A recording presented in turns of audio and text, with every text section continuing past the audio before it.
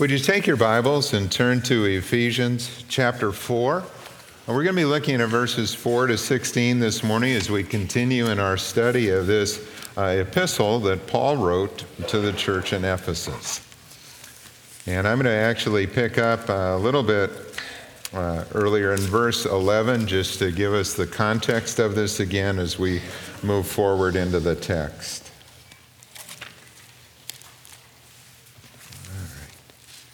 Ephesians chapter 4, beginning at verse 11. It was he, that is Christ, who gave some to be apostles and some to be prophets, some to be evangelists, some to be pastors and teachers, to prepare God's people for works of service so that the body of Christ may be built up, until we all reach unity in the faith and in the knowledge of the Son of God and become mature, attaining to the whole measure of the fullness of Christ. And then we will no longer be infants, tossed back and forth by the waves and blown here and there by every wind of teaching, and by the cunning and craftiness of men and their deceitful scheming. Instead, speaking the truth in love, we will in all things grow up into him who is the head, that is Christ. From him, the whole body, joined and held together by every supporting ligament, grows and builds itself up in love as each part does its work. Let's pray. Father, your word is good. It is powerful. It's instructive. It shows us how we are to live not only as individuals, but as a church. And Father, this passage is just so important for us to understand in terms of who you want us to be and who you want us to become in this world. And Father, I pray that we as a church would be growing in all things into him who is the head of this body, Jesus Christ.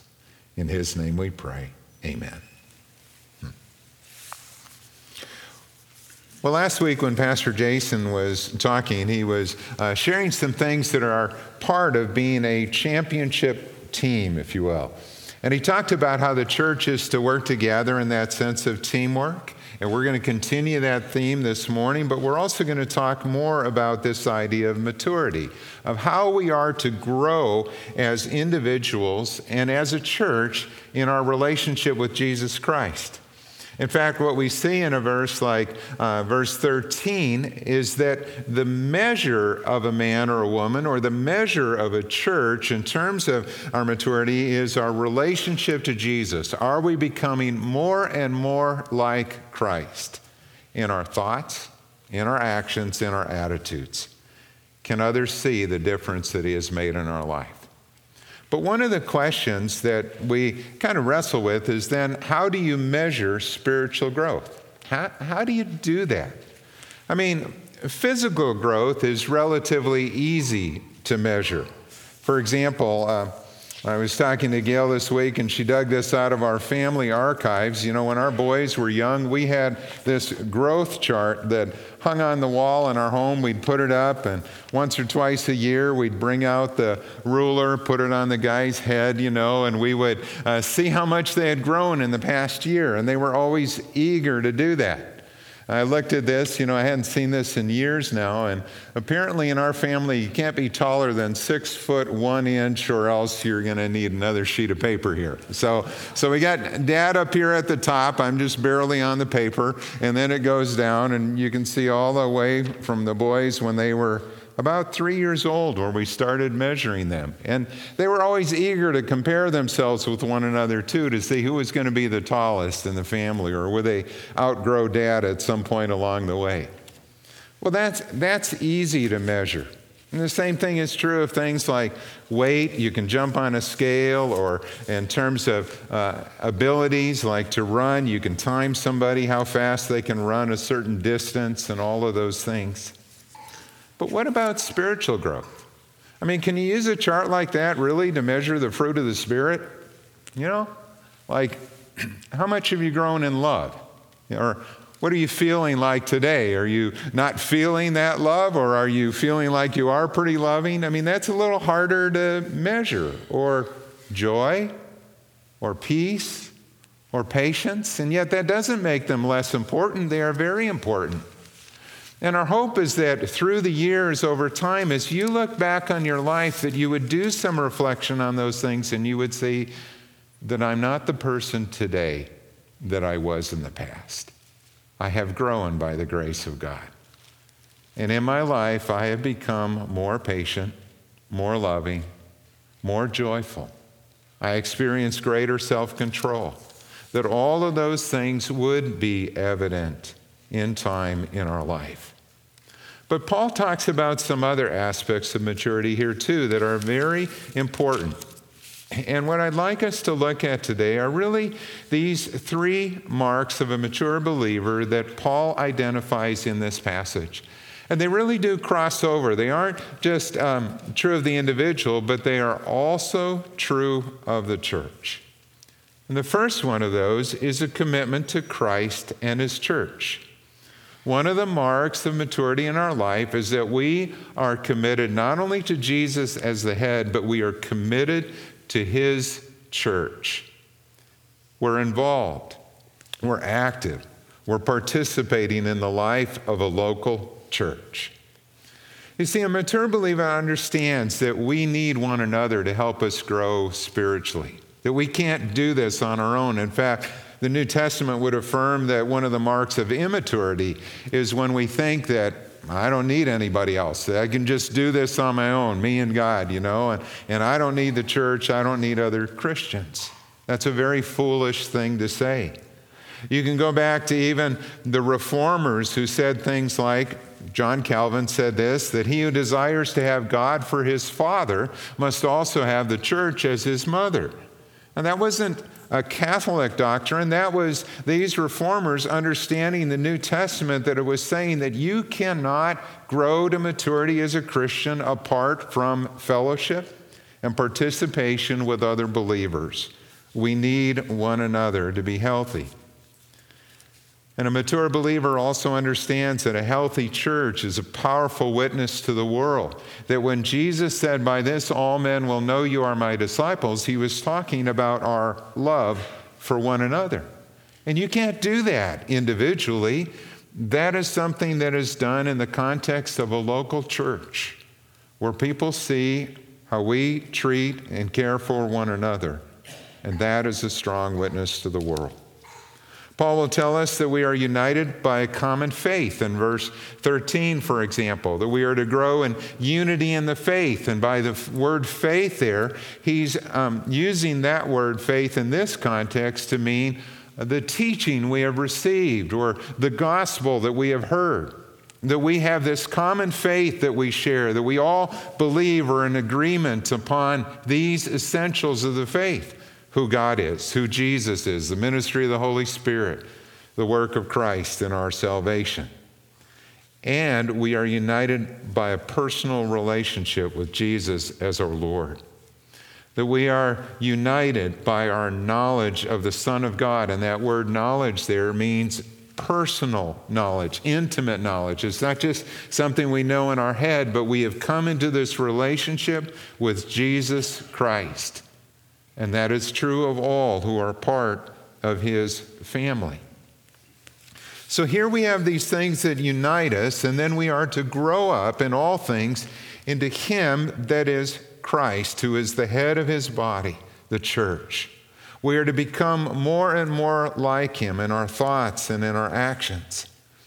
And I don't know if Paul had this in mind, but if you think about when a newborn baby is born, you ever notice how the head seems a little bit large for the body? I mean, that's just the way we come out of the womb. And there is a sense in which that newborn baby has to grow into his head or her head. And in that same way, Christ is the one who is mature and complete in all things. And we as a church are to grow up into him, becoming more and more like him. The picture that Paul describes here is one of a mature church being like a healthy body, where everyone does its part. And just like in a healthy body, he will use these expressions like in verse 16, that the whole body is held together by every supporting ligament, joined together and builds itself up in love. But that is what we are to be. We are to be this mature church that is like that healthy body where everyone does his part to help the church grow. I was thinking about this, and I trying to illustrate it, and I was thinking, later today, I'm sure many of you, and I will be too, watching a football game. That's become sort of a social event in America. It's a time when friends get together and you watch the game, and sometimes that's a good thing to be with friends because the games don't always turn out to be quite as close as you might hope, and so it's kind of fun to be there with other friends and talking during that time. But football is one of those sports that is really a team sport. And today, the team that's going to win is probably the one that plays the best as a team. I mean, you can't do this as an individual. If you as an individual think that, I've got to take this on myself to do everything and win this game, it's probably not going to happen. Because football is a team sport, and in order to be successful, each one needs to do their part. A couple weeks ago, as many of you were probably watching the Green Bay game, and there was an illustration in there of what I mean. And I'll say this ahead of time. Before the game, I had texted Jason. I said, I'm going to be pulling for Green Bay today. And then after the game, I was thinking, this felt an awful lot like cheering for the Vikings. It was just one of those kind of heartbreaking losses. And there was this decisive moment in the game where Seattle was doing this onside kick, and the player for Green Bay, the tight end who will remain nameless here in this illustration, jumped up to get that ball and fumbled it. Went through his hands, bounced off his helmet, and Seattle recovered, and from there, things continued to go downhill. Well, when I was listening to the comments on that play after the game, what they were pointing out was that this individual just kind of forgot his assignment. His assignment was not to catch the ball. His assignment was to block. And he was supposed to block so that Jordy Nelson, their sure-handed receiver who was standing there behind him, would catch the ball. And instead, he said, I just sort of lost my head. I just sort of instinctively went up when I saw the ball coming toward me. But what happened because of that is he left a breach in the line where the onrushing, kicking team could come through this breach and hit him and the other players. If he had done his job, his assignment to block and let the designated player catch the ball, things might have turned out quite differently. And I think about that in the church. Can you imagine coming on a Sunday morning, and what if our children's ministry decided that today they just weren't going to show up? And we had children running amok in the basement, just doing whatever they wanted to do. Would that affect what we're trying to do up here in the service? Well, it sure would.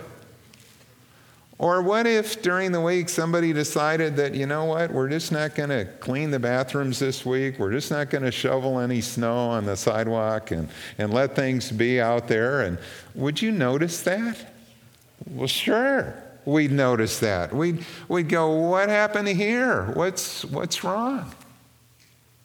Those things that may seem in some sense, behind the scenes are still so important to what we're trying to do on a Sunday morning, that each one of us has a part.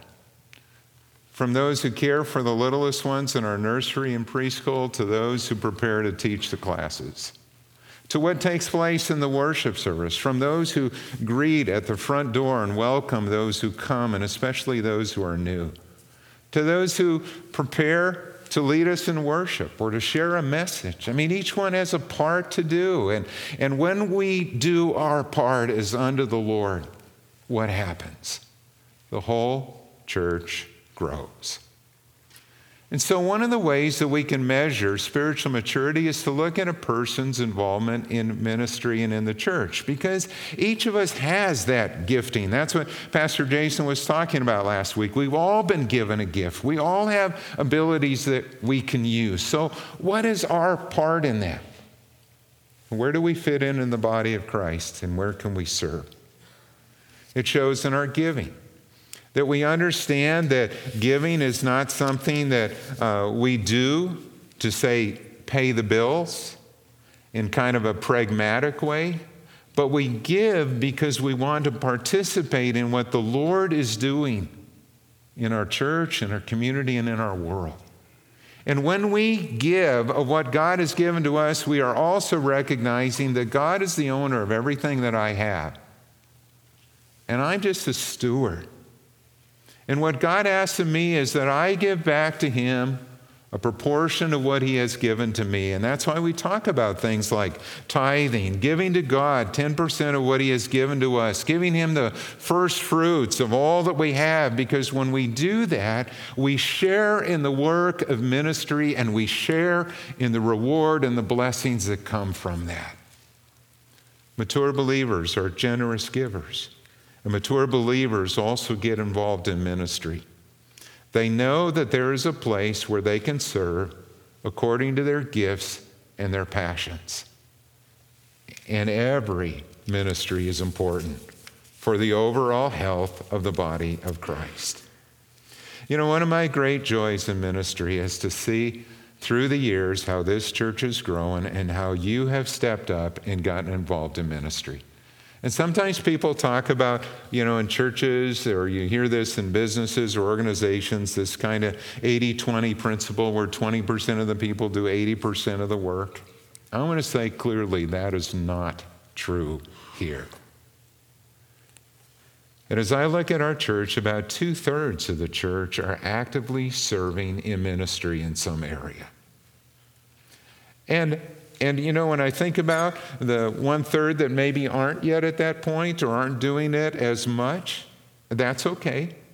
Because you know what happens when we start out as those who are coming to church and maybe we're just not sure about this thing and we're not sure of our relationship with Jesus Christ, this is a process of growth. And just like an infant starts out and needs a lot of care to help when we are young Christians, we're just learning, we're just growing. But part of what we learn through the years is the importance of serving. And because of what you do in ministry, because of your involvement in what's happening here in the church, do you know that every year somewhere between 70 to 100 people come to know Jesus as their Savior and Lord? Today we've got a bouquet of white roses up here. Amen. Yeah.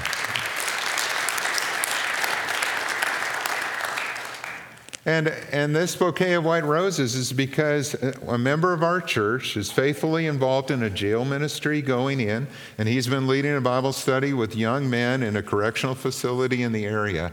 And just recently, 14 young men asked Jesus to be their Savior and Lord. Praise God. And you know that because of what you have done and your faithfulness in serving, whether it's in our children's ministry or with students or adults, that God through the years has raised up 32 people from our church who have gone on into full-time Christian ministry.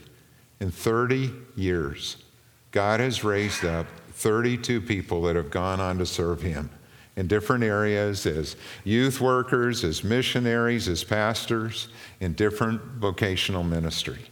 Praise God. You are making a difference. And when you join in the work, you share in the reward of what God is doing. A mature believer is also committed to truth, to knowing and applying the Word of God in their life and helping others to do the same. In verse 14, Paul says that if we will do this, if we are growing into Christ, then we will no longer be infants, tossed back and forth by the waves and blown here and there by every wind of teaching, by the cunning and craftiness of men in their deceitful scheming. Infants are vulnerable. We think about that with babies. When Gail and I had our first son, Matthew, and we brought him home from the hospital, we were excited and we were a little scared or nervous. I mean, that first time when you bring the baby home from the hospital and you're looking at this tiny, frail little boy for us, and you're thinking, man, I've never done this before. I've not been a parent before. How do I do this? And how do I carry them or hold them? And I want to make sure that I was supporting the head when you carried him. I want to make sure that, we've got the crib is set up right and it's safe. And when you give them a bath, you want to make sure that the water temperature is not too hot when you're bathing, or when you're feeding them, that the food is at the right temperature, or that it's palatable for them so they don't choke on it. It's a 24-hour job. All these things that we're trying to do as we care for an infant. And spiritually, what Paul is saying is that new believers are vulnerable too to false teaching and false teachers. And they can be easily persuaded. They don't know the Word of God yet well enough to be able to discern between truth and error, and they need others to help them do that. What makes it a little more challenging, though, in helping those of us grow who maybe you came to know Christ as an adult, is that sometimes people are more willing and eager to learn than others. And sometimes it takes a while to get to that point where we see how much we need other people to help us. This past week at our elder board meeting, we had a report from our adult ministry, and Jason brought in 3 men in our church who have grown in Christ in their years here and kind of could mark their progress on our discipleship pathway. And it was wonderful to see them go from being a person who in that first stage is saying, well, I believe in God, but I'm not sure about Jesus. I'm just not sure yet of my commitment to him. And to see them come to make a commitment to Christ and then begin to grow and be grounded in the faith and the spiritual disciplines and discovering their gifts, and then get involved in ministry and grow through these 4 stages of discipleship to the point where they can say of Jesus Christ that he has changed my life and he's the most important person to me. It's a marvelous thing. And what was interesting as I listened to the stories, though, was to hear that, it took years to get to that point. I mean, some made a commitment to Christ and then for 4 years kind of just stayed at that point. Kind of not sure yet, not willing, until finally they made the decision that I really need to jump in and work at this, and then begin to grow. And for others, it was, a process of people inviting them to come, or a wife encouraging them to come. Please come, please come. Come to our worship, come to our ABF, come listen, and inviting. And finally, when they did and they took that step, then this growth began to take place as they got into the Word. We see the importance of what happens on Wednesday nights when there are parents who bring children to Awana and we have classes that are offered. And sometimes those parents will say, well, my kids are here or my youth are here. I guess I might as well check out one of these classes. And that's why we offer them Christianity Explored. Come and see and understand the Bible and what it's all about. Or Discipleship Explored, or the Truth Project, or other classes that we've done through the years to help people get into the Word of God. Because that's when we begin to grow. That Word is our food. It's our source of strength and health. And if we're going to grow toward maturity, we need to know the Scriptures. We need to be able to defend our faith. I look back in my own life, and for me personally, Josh McDowell's book, Evidence That Demands a Verdict, was so powerful. When I began to read that and see the evidence that there was for the faith, that was transforming. And I remember being a young student in class, and I was taking a Western civilization class, and I had a professor who really kind of mocked the Bible and mocked Christianity in that class. And I remember him, one day he was making the comment and he said, that in the Bible in the Old Testament, the Jews never believed in a resurrection. They never believed that there was life after the grave. And I raised my hand, and I had my Bible with me in class, and I just asked him the question. And I said, well, how do you respond then to what Job said in Job 19 when he said, I know that my Redeemer lives, and that in the end he will stand upon the earth, and after my skin has been destroyed, in other words, after I have died, yet in my flesh I will see God. I myself will see him with my own eyes, I and not another, and how my heart yearns within me. And he was silent. He kind of just shrugged, like, guess I hadn't seen that before. And there was an opportunity in that class to just speak to the other side. But I couldn't have done that if I didn't know the Scriptures. I mean, we need to know the truth of God's Word in order to be able to answer the questions or the objections that people may have. And there are great tools out there that can help us to do that. Evidence That Demands a Verdict is one of those. But now to have a new book published, Apologetics for a New Generation, that Sean McDowell wrote, Josh's son, and Jason Carlson has a chapter in that book too. That's wonderful, because we need to continue to defend this truth and to raise up new people, a new generation of people who can do that. Or recently, I had the privilege to see the movie Patterns of Evidence that Tim Mahoney has put together. Tim Mahoney is a friend of Jim and Peggy, and he's been to our church before. And this particular movie, it's going to be in a DVD format, and we'll be able to use it here too. But it is powerful. What Tim is doing is he's trying to answer the question that so many people have about, is there any proof for the Exodus? And there are a whole lot of unbelievers and archaeologists and people who don't believe in the Bible who say that there's absolutely no evidence for the Semites ever being in Egypt, or for the Exodus at that time, or for a conquest of the land of Israel. And yet what Tim Mahoney does is he interviews people, and he shows in this movie that there is indeed evidence for all of those things if you will just look at it clearly. And what was so interesting was that he actually it's an agnostic, a self-proclaimed agnostic, who shares most of the chronology and the evidence that is out there that's absolutely amazing. I don't want to tell you more because I don't want to spoil it. I want you to see it. But what I'm saying is that there are tools that are available to help us to understand and see the evidence that is there. And one of the marks of a mature believer is knowing the Bible. He knows the Word of God, and he knows how to apply it to his life, to take the things that God has written and to be able to use it well like a craftsman. 2 Timothy 3:16 and 17 says that all Scripture is God-breathed. God's the author of Scripture. He spoke and his word came into being. And it is useful for teaching, for rebuking, for correcting, for training in righteousness, that the man of God, or that the people of God, may be thoroughly equipped for every good work. And then finally, a mature believer, a mature church is committed to love, to loving God and to loving one another. And Paul uses the word love here in two applications. On the one side, he says that we are to speak the truth in love in verse 15.